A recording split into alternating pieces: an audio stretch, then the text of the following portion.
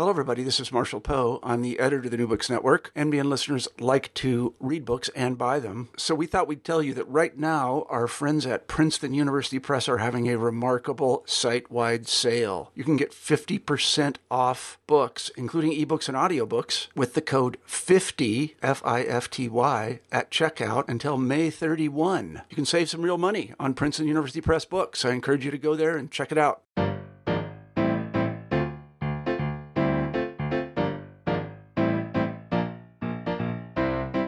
Good afternoon, everyone. This is Daniel Parist, host of New Books in Finance, a channel of the New Books Network. I'm delighted to have as my guest today Philip Grant, Fellow of the University of Edinburgh, and co-author, along with Diane-Laure Argelès, Ian Hardy, Donald McKenzie, and Yekaterina Svetlova of the book, very interesting one for those of us involved in finance, Chains of Finance, How Investment Management is Shaped. It was published by Oxford University Press in 2017. So we're playing a little bit of catch up here. And for those of you who have been following the interviews on New Books in Finance, it's actually a follow-up with a follow-up interview to a subsequent interview, prior interview, that I conducted with Yekaterina Svetlova on another book on a similar topic. Philip Grant is joined of the authors is joining today to discuss. Philip, thank you so much for being on the show.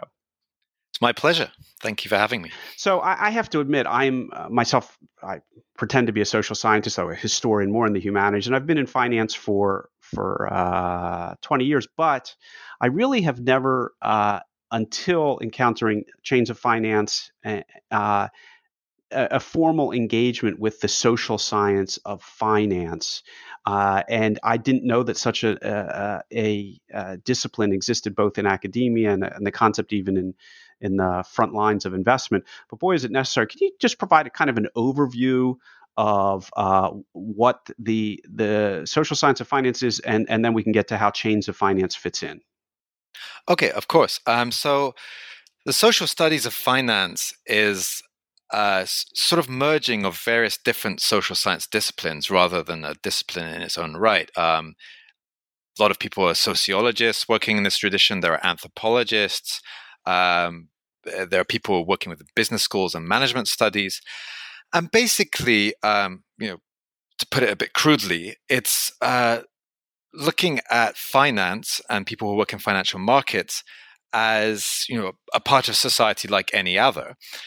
And instead of, say, someone who's working in financial economics or even behavioral finance, for all the differences between those approaches, they're very interested in how people make money, how can you make money better, how can you make money in a more kind of stable fashion over time.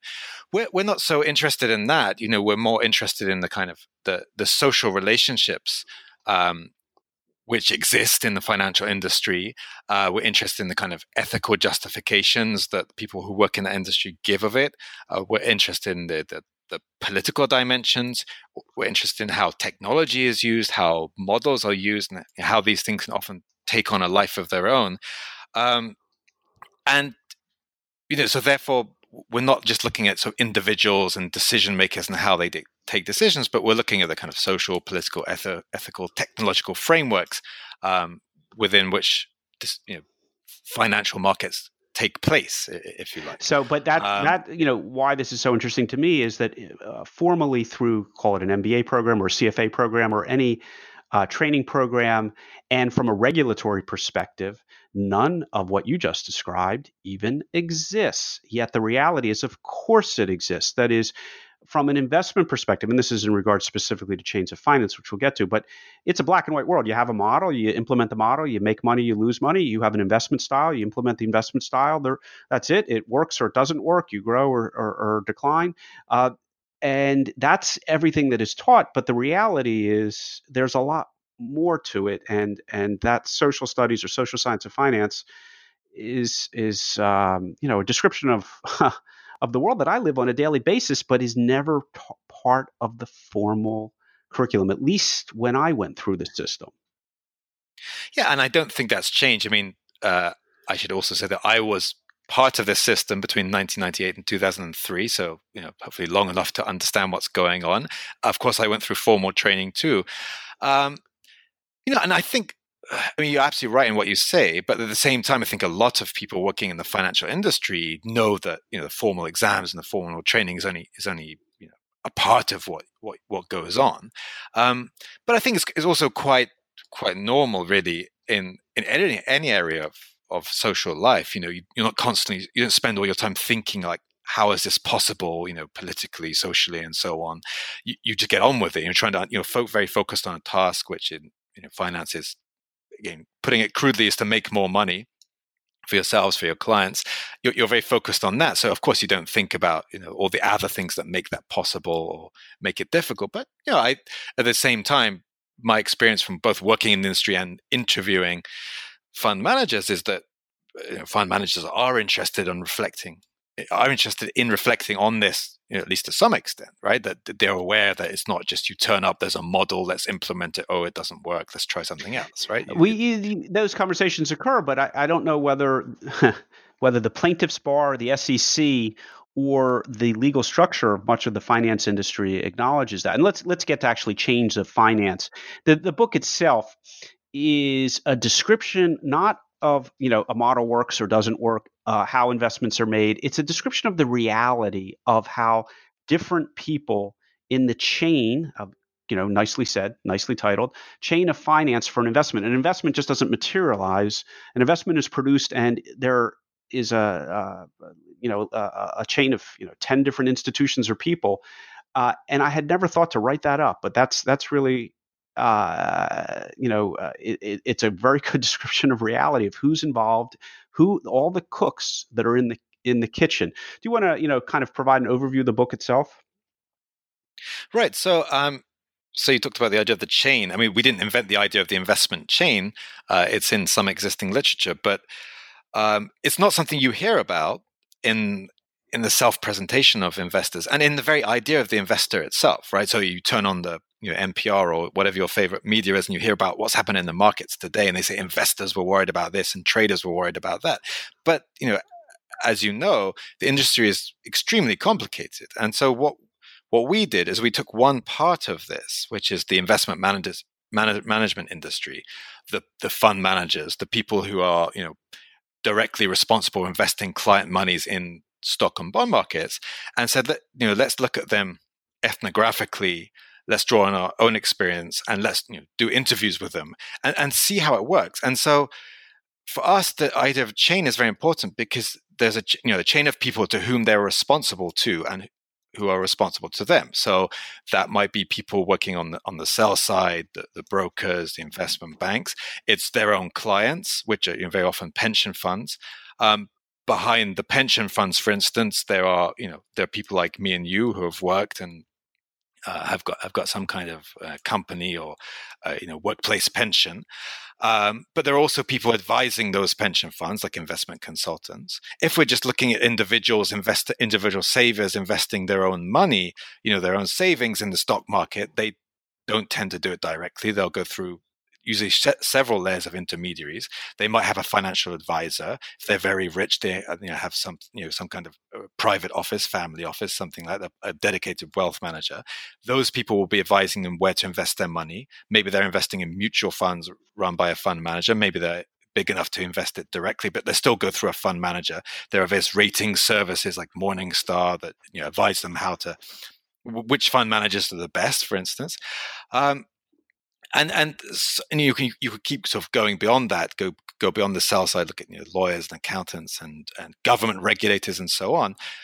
Governments themselves, of course, feed into this as borrowers, and fund managers are deciding which bonds to invest in and trade and so on. So it's extremely complicated industry, and each part of it needs the other parts. So that's why we like the metaphor of the chain, because of course the first thing you think of is like a chain is something which restricts your action, but it's also something which is very strong, which links things together, so it enables the action. So if you're a fund manager, you need all these different bits in the chain, even as they are restricting what you can do. You can't just turn up to work and think I feel lucky today, let me sell all my portfolio and buy something else, right?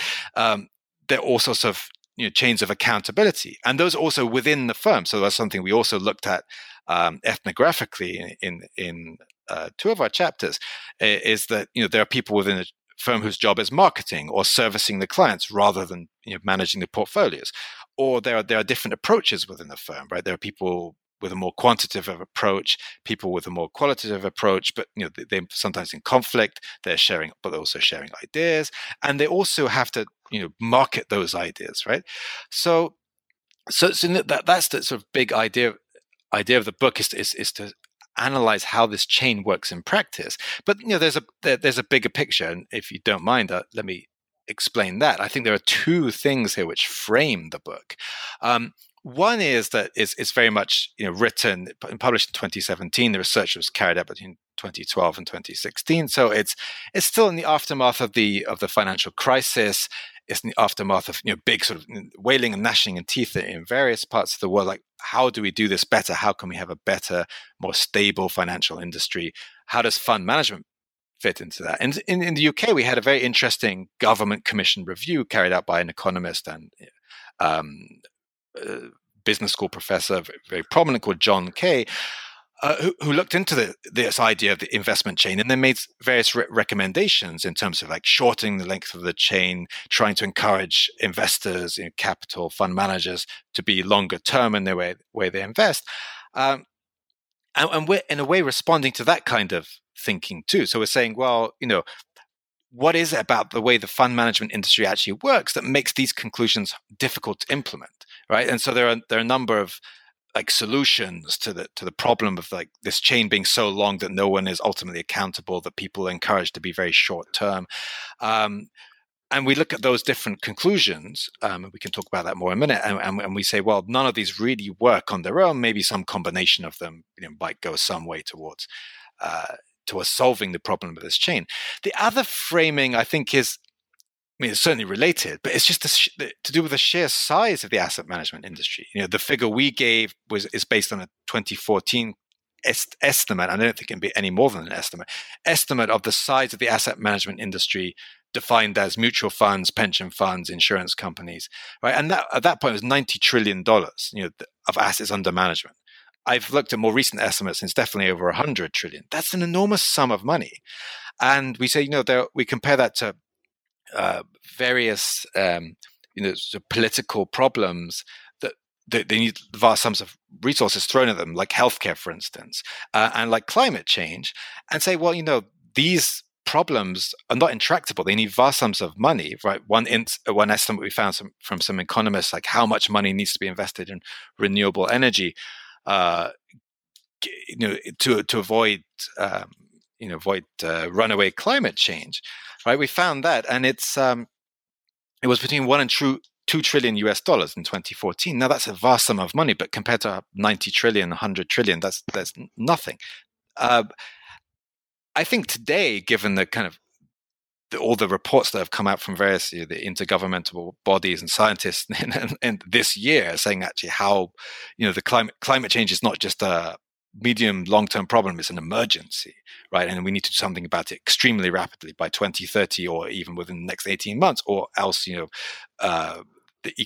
feedback loops are going to be so big that everything is going to be out of control, right? I think we should have framed, with hindsight, we could have emphasized that aspect of the framing of the book more, because here are enormous sums of money, but at the moment, because of the way the chain works, because fund managers are responsible to clients, and clients are responsible to regulators and governments, and ultimately to the pensioners or the future pensioners, investment consultants are saying one thing. It's very difficult to suddenly sort of turn this all around. I think probably governments by this point have to really take a lead and saying, we have all this capital, we need to direct it in a very different way. And if we do that, then taking action to solve a problem like the climate emergency isn't impossible. It isn't too expensive. It isn't going to cause some kind of economic breakdown. And I think that's implicit in our book, but I think if we were to rewrite it today, we might emphasize that more.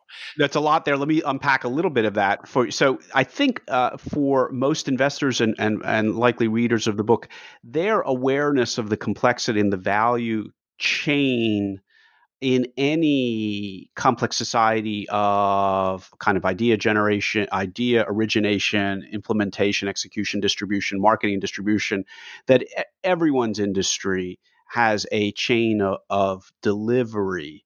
And I think if most people understand, are maybe aware of their chain, and they think, boy, I know that as a physician, as a plumber, as a business person, as a journalist, I have to deal with my editors. I have to deal with the op-ed people. I have to deal with the attorneys. Again, that's just from the journalist. For the physician, there's a whole chain of people involved in the delivery of healthcare and so forth.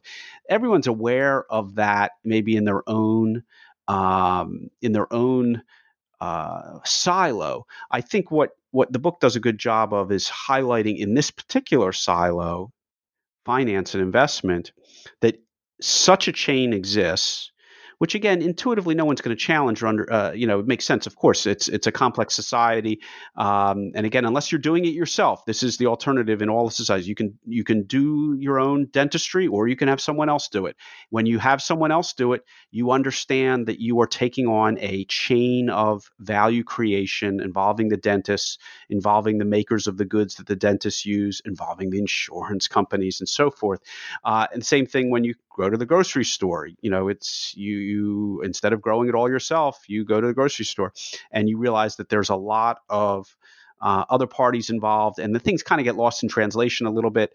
I don't know if everyone who invests, particularly retail investors, really do appreciate the number of people who are involved. Instead, because maybe of advertising, or maybe because it's a quantitative art, purports to be a quantitative art, too many people just say, I did well, or I'm not doing well in the market, or this fund worked really well, or this fund didn't work very well, or I'm way ahead, or I'm way behind.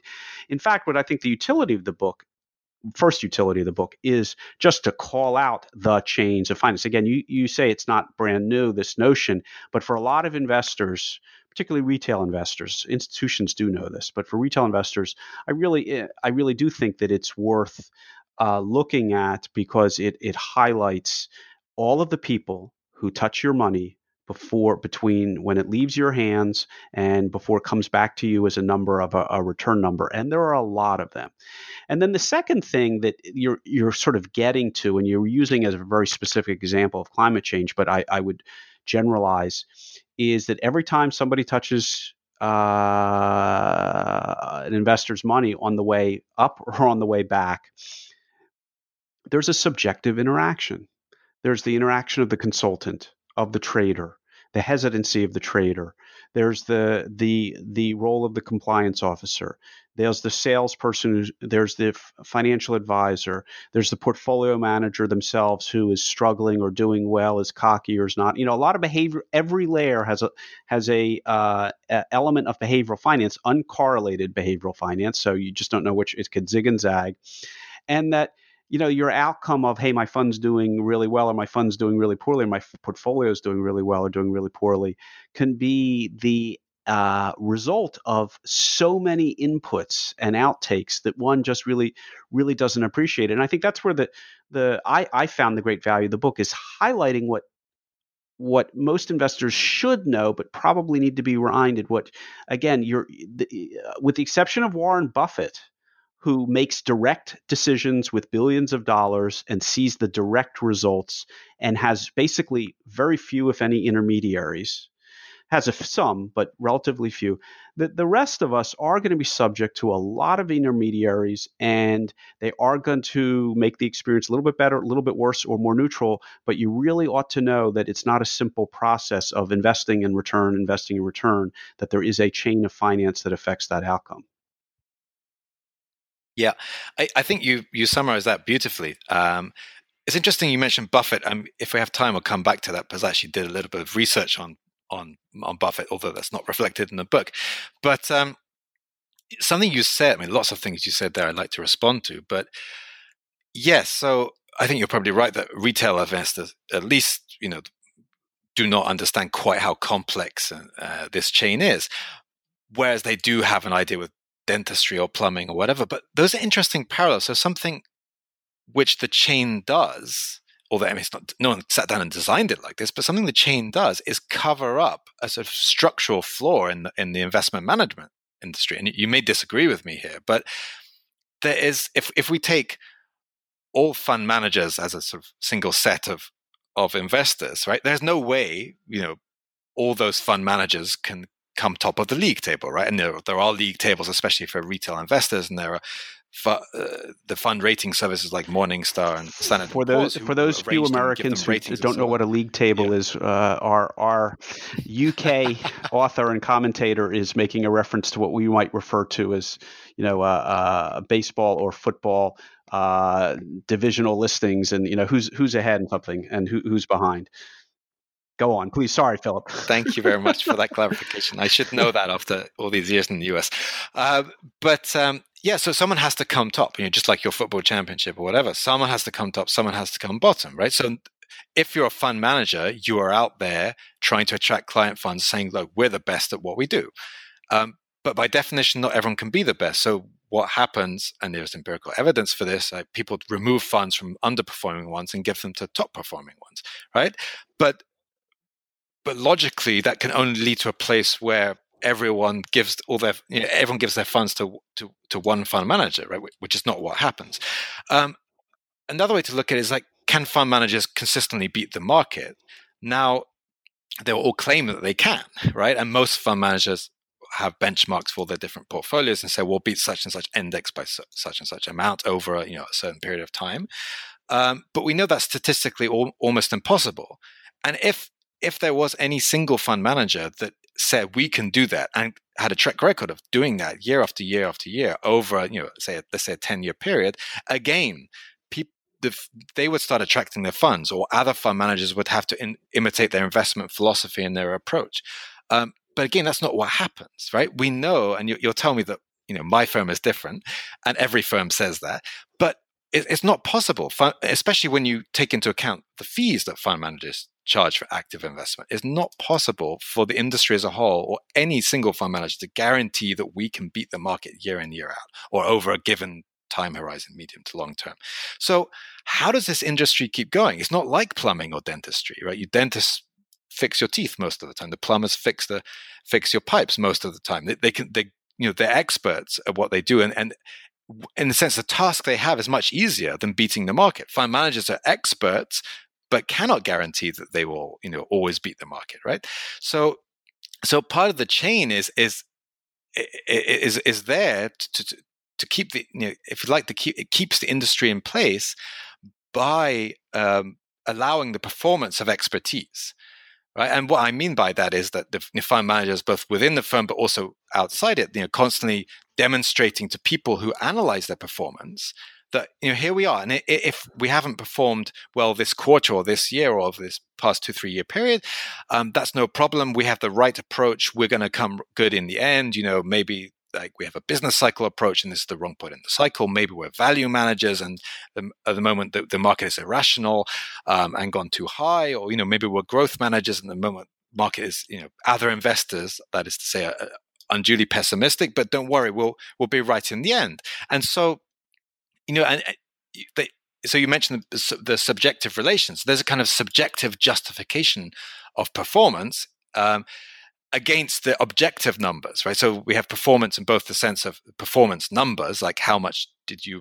beat or outperform the market by, and performance as in presentation of self, talking to clients, talking to investment consultants, talking to people within the firm, your client service managers, your marketing people. And so I think that's also a strength of looking at the chain, is we have to ask, what does the chain do?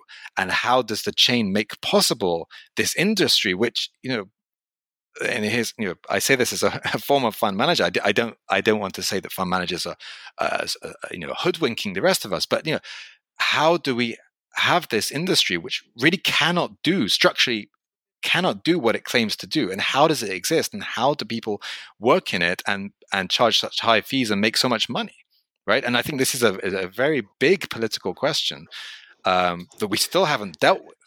right? I mean, I'm politically not. Well, let me just before we fit climate change, now we fit the finance industry. So I'm sure we've got a few more political topics, and it sounds like you're ready to rumble on pretty much any political topic. I just want to point out, though, somewhat more neutrally, if I may, that the chains of finance and the subjectivity of each member of the value chain applies as much to passive investing as it does to active. Let's just say in an active manager, there may be 12 links in the chain. For passive, there's 11, but it's still the variance is associated, to use a quantitative, the variance is associated with the subjectivity of each link. Particularly if you say 11, maybe not 12, is just as high. I'll also point out that passive investment, which is the implied alternative to what you're saying, has a person creating the index and full of all of the subjectivity that you are attributing to the fund managers. And as the ETFs take over and fund managers become dinosaurs, just remember that the subjectivity is as great on deciding which index to invest in, how these indexes are constituted. Is it market cap weighted? Is it momentum weighted? Is it EPS weighted? Is it Vietnamese fisheries weighted, and so forth? And the degree of subjectivity there will be just as great as the subjectivity, basically the fundamental, I would argue, fundamental challenge of decision making under conditions of uncertainty that face more traditional managers. And even if for some reason you just slap a computer in their stead, the people who design the algorithm are subject to the same thing. And even if you just somehow got rid of that, you still have the other 11 chains involving the retail investor, their emotional and subjective interactions, the financial advisor, their emotional and subjective interactions, their livelihood, consultants, the SEC, compliance, Morningstar. In the United States, Morningstar is a member of the chain of finance. Maybe not on the institutional side, but it absolutely is on the thing. So you have several institutional entities. I do work as a fund manager, and I can tell you that the custodian for pooled investment vehicles, you can have pooled or non-pooled investment vehicles, the decision making by lawyers or business people at the custodian, which would appear to be 3 or 4 levels behind everything that we're doing, is still part of that chain. Tax authorities and tax reclaim and so forth. It is just it's the book is very, very, not to take shots at active management or individual fund managers, but much more beyond their decision making and the challenges that they have. I think the utility of your book is in pointing out it's up and down the kind of the value chain. Is that these interactions and the social studies of finance are very very important and worth calling out. I completely agree with everything you said, and I think exactly our approach doesn't lead us to give passive investing a free pass. We discussed that in the conclusion because passive investment is one of the solutions which has been offered to the problems of the investment chain, short-termism, underperformance, high fees, and so on. And we all know that passive investing has been growing remarkably in the 21st century and continues to grow and will continue to. But we totally agree. We look at that and say, well, that's not the answer either. I mean, one very important reason is all the things you've just said. The other reason is this whole question of, what does it mean to invest in a company, right? And are they just a bunch of numbers? And, all that matters is that the numbers go up, which is, one way to look at it. Or is there other stuff underneath, right? Those numbers aren't random or arbitrary. They're the consequence of people's work, of the activities and the decisions by management, the labor of their employees. They have results in a world far, far beyond the world of finance, right? And that's where climate change or whatever other political problem you want remains important, because the corporations or the governments, if we're talking about bonds that fund managers are investing in, they're doing things. They have effects in the world well beyond the world of finance. And passive investment doesn't really address those issues. Yeah. It doesn't, not at all. Yeah, a matter of fact, you can make the argument. You may not like the numbers coming out of active managers, but if you don't like the behavior of corporations, passive investing is even more challenged in some ways because it's currently a very important topic in the industry: is how should passive investment structures behave in terms of corporate governance and proxy voting? And it's because they're really not set up to care, but they have to. So the largest passive investing shops are now kind of, I wouldn't say reversing course, but just moving in the direction of taking a great interest in corporate governance, even though as a practical matter from an investment perspective, it's not. It's at odds with the notion of passive investing. So very, very interesting times. Another, to continue your metaphor of chains of finance, the chains are zigging and zagging. They're not just linear. And the passive investing wave and the wave of ESG and the wave of ESG and passive at the same time are causing zigs and zags in the chain or parallel chains. Again, my main takeaway, not to dispute the orientation that you might have in regard to the industry, is simply to point out that your book does a very, very good job of pointing out the reality of these dependencies and interactions in a way that a lot of investors, if you give them a nudge, would say, sure, that makes sense, but have not been formally presented with it. And that's where Chains of Finance, I think, does a really good job. Your next step, and this is where we may part company, is you want to, and it is implied in the book, and you can, read those parts or not, is to engage in a lot of the ethical issues that you have referenced, whether it's more recently climate change. Your channel, the specific part in your book is trying to figure out responsible investing during the financial crisis when there were choices to be made and individuals trying to make them. Do you want to highlight how at least that episode kind of played out in your book? Yeah, so there are a couple of chapters about responsible investing based on my colleague Diane-Laure Argelliès' fieldwork in Paris at a firm. So there are two separate cases. She was working at a firm during the financial crisis where their response to the financial crisis was, we need to do ESG and responsible investing, and we need to take that much more seriously, and not just have that on the equity side where, I think most fund managers, whether they agree or not, they can see at least how it works, right? You analyze the companies you invest in according to the kind of social benefits of their activities. But we also implement that in the fixed income side, in the bond markets, right? And I think it was the chief financial officer said to the bond managers, now we're going to have responsible investing criteria for our fixed income portfolios. And the bond managers said, well, what are you talking about? You don't know anything about fixed interest. It's not like equities. You don't understand it. We just look at the numbers, right? It's very simple, and so so. For instance, this French firm, the sort of dedicated team for responsible investing, said to the bond fund managers, based on our criteria, Greece is a very bad bet, right? Something is going to go horribly wrong, and the bond fund managers just said, well, no, we know the state finances may not be great, but we've calculated it fine that they're going to meet their obligations. They can pay back the bonds, pay the coupon. That's all we care about. And of course, they turned out to be wrong about that. So that was one case. The other case is, I think, possibly even more interesting in that it's, again, I think quite typically French, where responsible investing criteria are sort of legally embedded in investment, or they have been in the past few years, where a French company, French automotive manufacturer, has a plant in Mississippi, a place where it's hard to unionize, where like a lot of these southern states, they deliberately they try to attract car manufacturers by saying, look, unlike in Michigan and Detroit and other places further north, traditionally where unions have been strong, here we have, it's very hard to unionize. We refer to it as right to work states. Mm-hmm. Right, the so-called right to work states, yeah.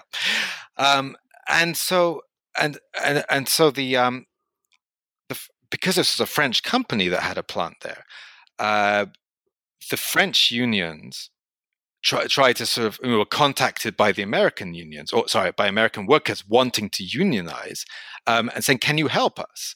All right. And so they thought, okay, we'll try to do that, worker solidarity across the world and so on. And so they brought together a number of actors in the chain, not only the unions, but representatives of the French government, the fund managers, trustees of the pension funds. And they had a number of meetings to see if they could help. And they really wanted to help.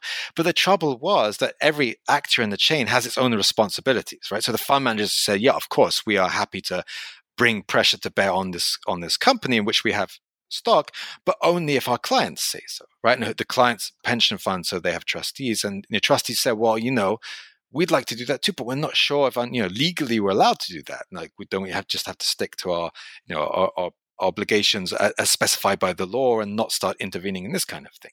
The unions say, well, of course we want to help because we're unions and we want to support our fellow workers, but at the same time we don't want to damage the interests of this French car company, which which our members work for, right? And so so it's a strange situation where there's a political issue which is related to investing and has a potential solution in mobilization of the shareholders, but who has the power to take that decision? And it's not clear because everyone is looking over their shoulder or looking to the various other parts of the chain which they're related to and saying, well, we can't do it without their say so, right? And so the end result is that they couldn't really do anything. So it's kind of interesting example of where there's potential for political action, and yet it couldn't really take place because of the structure of the industry. To me, it's the case of again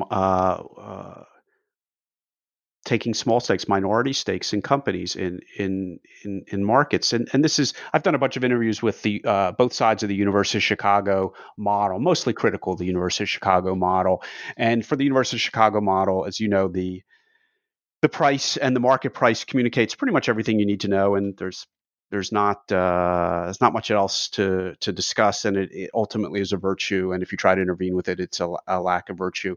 It's grossly simplistic, but at the same time, when you are a minority shareholder in a publicly traded company, or you are in the part of that chain of finance, whether it's a financial advisor or the custodian or the index maker and the ETF manufacturer or the consultant behind the ETF manufacturer, or the compliance person in any of these organizations, that the degree of efficiency that you can enjoy is unfortunately somewhat lower than if you were doing everything yourself. So again, back to the, if you could make your own groceries or do your own plumbing, then you cut out a lot of the inefficiencies in the system, but you just don't choose to do that. And your case study of cross-national investigation of unionizing in a non-union state is a perfect example of that. Everyone there is kind of a minority player in a value chain, and there's just not enough, I guess, majority there among any of the entities to get a whole lot done. The alternative, again, we can have a stake in a company. The company, and this is not part of your value chain, but by my value chain as a manager, is that we take shares in a company, we vote for the board of directors. The board of directors hires the CEO. The CEO and the board of directors hire the senior management. The senior management hires the middle management. There's so much that is lost in translation there, that if said company comes out with a product you don't like, but you like the basic outlines of the company and the direction they're heading, but they make a mistake somewhere, according to you, the fund manager's view, there's not a whole lot you can do about it. You've acknowledged that you don't run the company. You're a minority shareholder. In order to have a stake in that company and many others, you accept minority status, and therefore you accept a degree of inefficiency. And I think that is another part of this book that people need to understand is, as a consequence of these chains of finance, there's, I'm using the term inefficiency. I think you would probably use, and your co-authors would use somewhat, maybe a different term, but it is, not every company that you invest in does exactly what you want. There is a degree of inefficiency there. I don't know a way around that and still having a market system. Yeah, I mean, I don't know the way around it either. I mean, certainly there's no way around it proposed in the book. I mean, one thing we don't really agree with is the idea that you can shorten these chains very easily, or even helpfully. I mean, there's certain bits you could cut out, but you might have to add other bits in, right? I mean, all those pieces are there for a reason, and there's a very good reason. You are not managing an ExxonMobil, right? Like other people are doing it. And of course, it's so huge that there are layers and layers of people doing different things, and all these complicated systems put in place to try to make sure that the management understands what's going on. And and maybe you even see in the case of some of the famous fraud cases like Enron, is like can the fund managers even know? I mean, there may be a way of like intuitively figuring out that these people, we don't trust his management or so on. But it's quite hard when the management and the accountants are all in on it to really know what's going on, right? So these links in the chain come for a reason. I mean, are there ways around it? And you keep a market system. I mean, it depends what you mean by the market system. I assume you mean financial markets, right? That's the it's not in the book, but I've met people. I interviewed someone in Greenwich, Connecticut, ex venture capitalist lawyer who was working on this project sponsored by a research institute there to see if if it's actually possible to run big companies, fund managers to run big companies, or to invest in them on a kind of venture capital basis, almost like long term, take big stakes, not have the stock be traded on the secondary market. He argued that securities trading is a 19th century technology and it's obsolete. And if you want proper long-term management of the economy, you need to have fund managers taking stakes in companies which are big enough that they do get involved, not in the day-to-day management. On the board, you see absolutely. what I mean? Like on the board. And those companies are also run with a view to generating cash on a long-term basis to meet pension fund liabilities. And again, this would be revolutionary. Whether it's possible or not, I so don't the know. The market, we're veering off course here, but as we come towards the end, but that tension between daily liquidity, that is having a market price, and long-term business success, there is absolutely a tension there. Your book really doesn't get into that. That's your next book, but the private equity offers a solution. I don't know that it is the solution, because private equity's timeline isn't much longer than public equity's timeline. It's just a few years because they are levered. They have a transaction. They need to give the money back in 5 years. So it's not really very, very long term.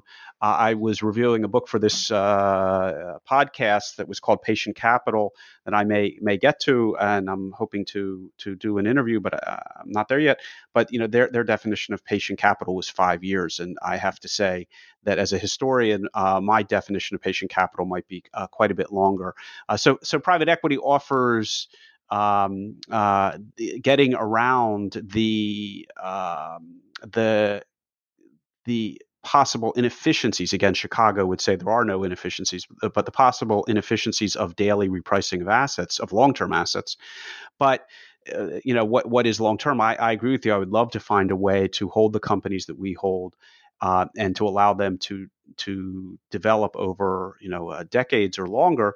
It is hard to do that. I don't have even private offices struggle with that type of time frame. Yeah, absolutely. And you mentioned Buffett, and maybe I've had Buffett, and I interviewed quite a few value managers for this research, and personally, I'm quite sympathetic to that approach. But Buffett, you mentioned Buffett, but as you say, Buffett is a complete one-off. He's structurally, he's so big he can buy whole companies, not just stakes in companies, right? And also, I went to the annual Berkshire Hathaway annual general meeting, and I met a fund manager there who was a skeptic and to be taken on. And it's really like going to a mega church, 20,000 people, and they're all believers, and every word Buffett says is the gospel. But he was a skeptic. He said, yeah, I could do what he does if I had my insurance company, right? And so, maybe he could, maybe he couldn't. But it's so unusual. The Buffett is almost not a model. Yes, he's the exception that proves the rule, that being a long-term and business investor is very, very difficult, because in part, we'll kind of wrap up here, because in part the chains of finance, and this is one of the edgier points of your book. the chains of finance, which are unavoidable in a complex society, the links, the number of people involved in the manufacturing of investment, do. And again, correct me if I restate your thesis incorrectly. Do lead. One of the downsides of it is that it does lead to short-termism and more than one might like to see in one's investments. But as you point out, it's hard to, even if you remove a few of the chains, it's going to be difficult to completely get to a simple ownership investment structure without lots of intermediaries. But that is, as you say, it's the near-termism of the market is one of the downsides of this structure. Yeah, exactly. I think we're coming up. Any final comments that you would like to make? No, I mean, I'm just saying, like, our conclusion was like some combination of all the all the solutions which have been posed, which would include passive investment, includes more responsible investment, includes more information in certain areas, but information is not a solution because we already have too much of that as it is. But yeah, so I mean, I think. Right, exactly. The chain cannot be just done away with or wished away, and there's no sort of mythical golden age of where it all worked perfectly with no intermediation. Except where we are all our own Warren Buffetts. Right, and so when we get to that day, Warren Buffett, because everyone else, and he says it himself, like he has all these opportunities because lots of other people don't think like him and are what he would call irrational, and so they're sort of selling stuff when the market's going down. So he starts buying it if it's a good business. So yeah. So the book is Chains of Finance: How Investment Management is Shaped. The authors, Deanne Lore Argelis, Ian Hardy, Donald McKenzie, Yekaterina Svetlova, and my guest today, Philip Grant. For investors who want to see how the sausage is made in the sausage factory, but do so in a clinical way. For practitioners who want to be reminded that it is not purely an objective exercise, I highly recommend the book. It is relatively short. It is the social studies of finance. The authors are more on the social studies side than the finance side. So there's a bit of social studies language, somewhat academic, but it is short. It is eminently readable, and the point is kind of straightforward, and the descriptions are easy to understand. So I do encourage you to take a look at the book. Philip Grant, thank you so much for joining me on New Books in Finance. I really appreciated our discussion. Thank you very much.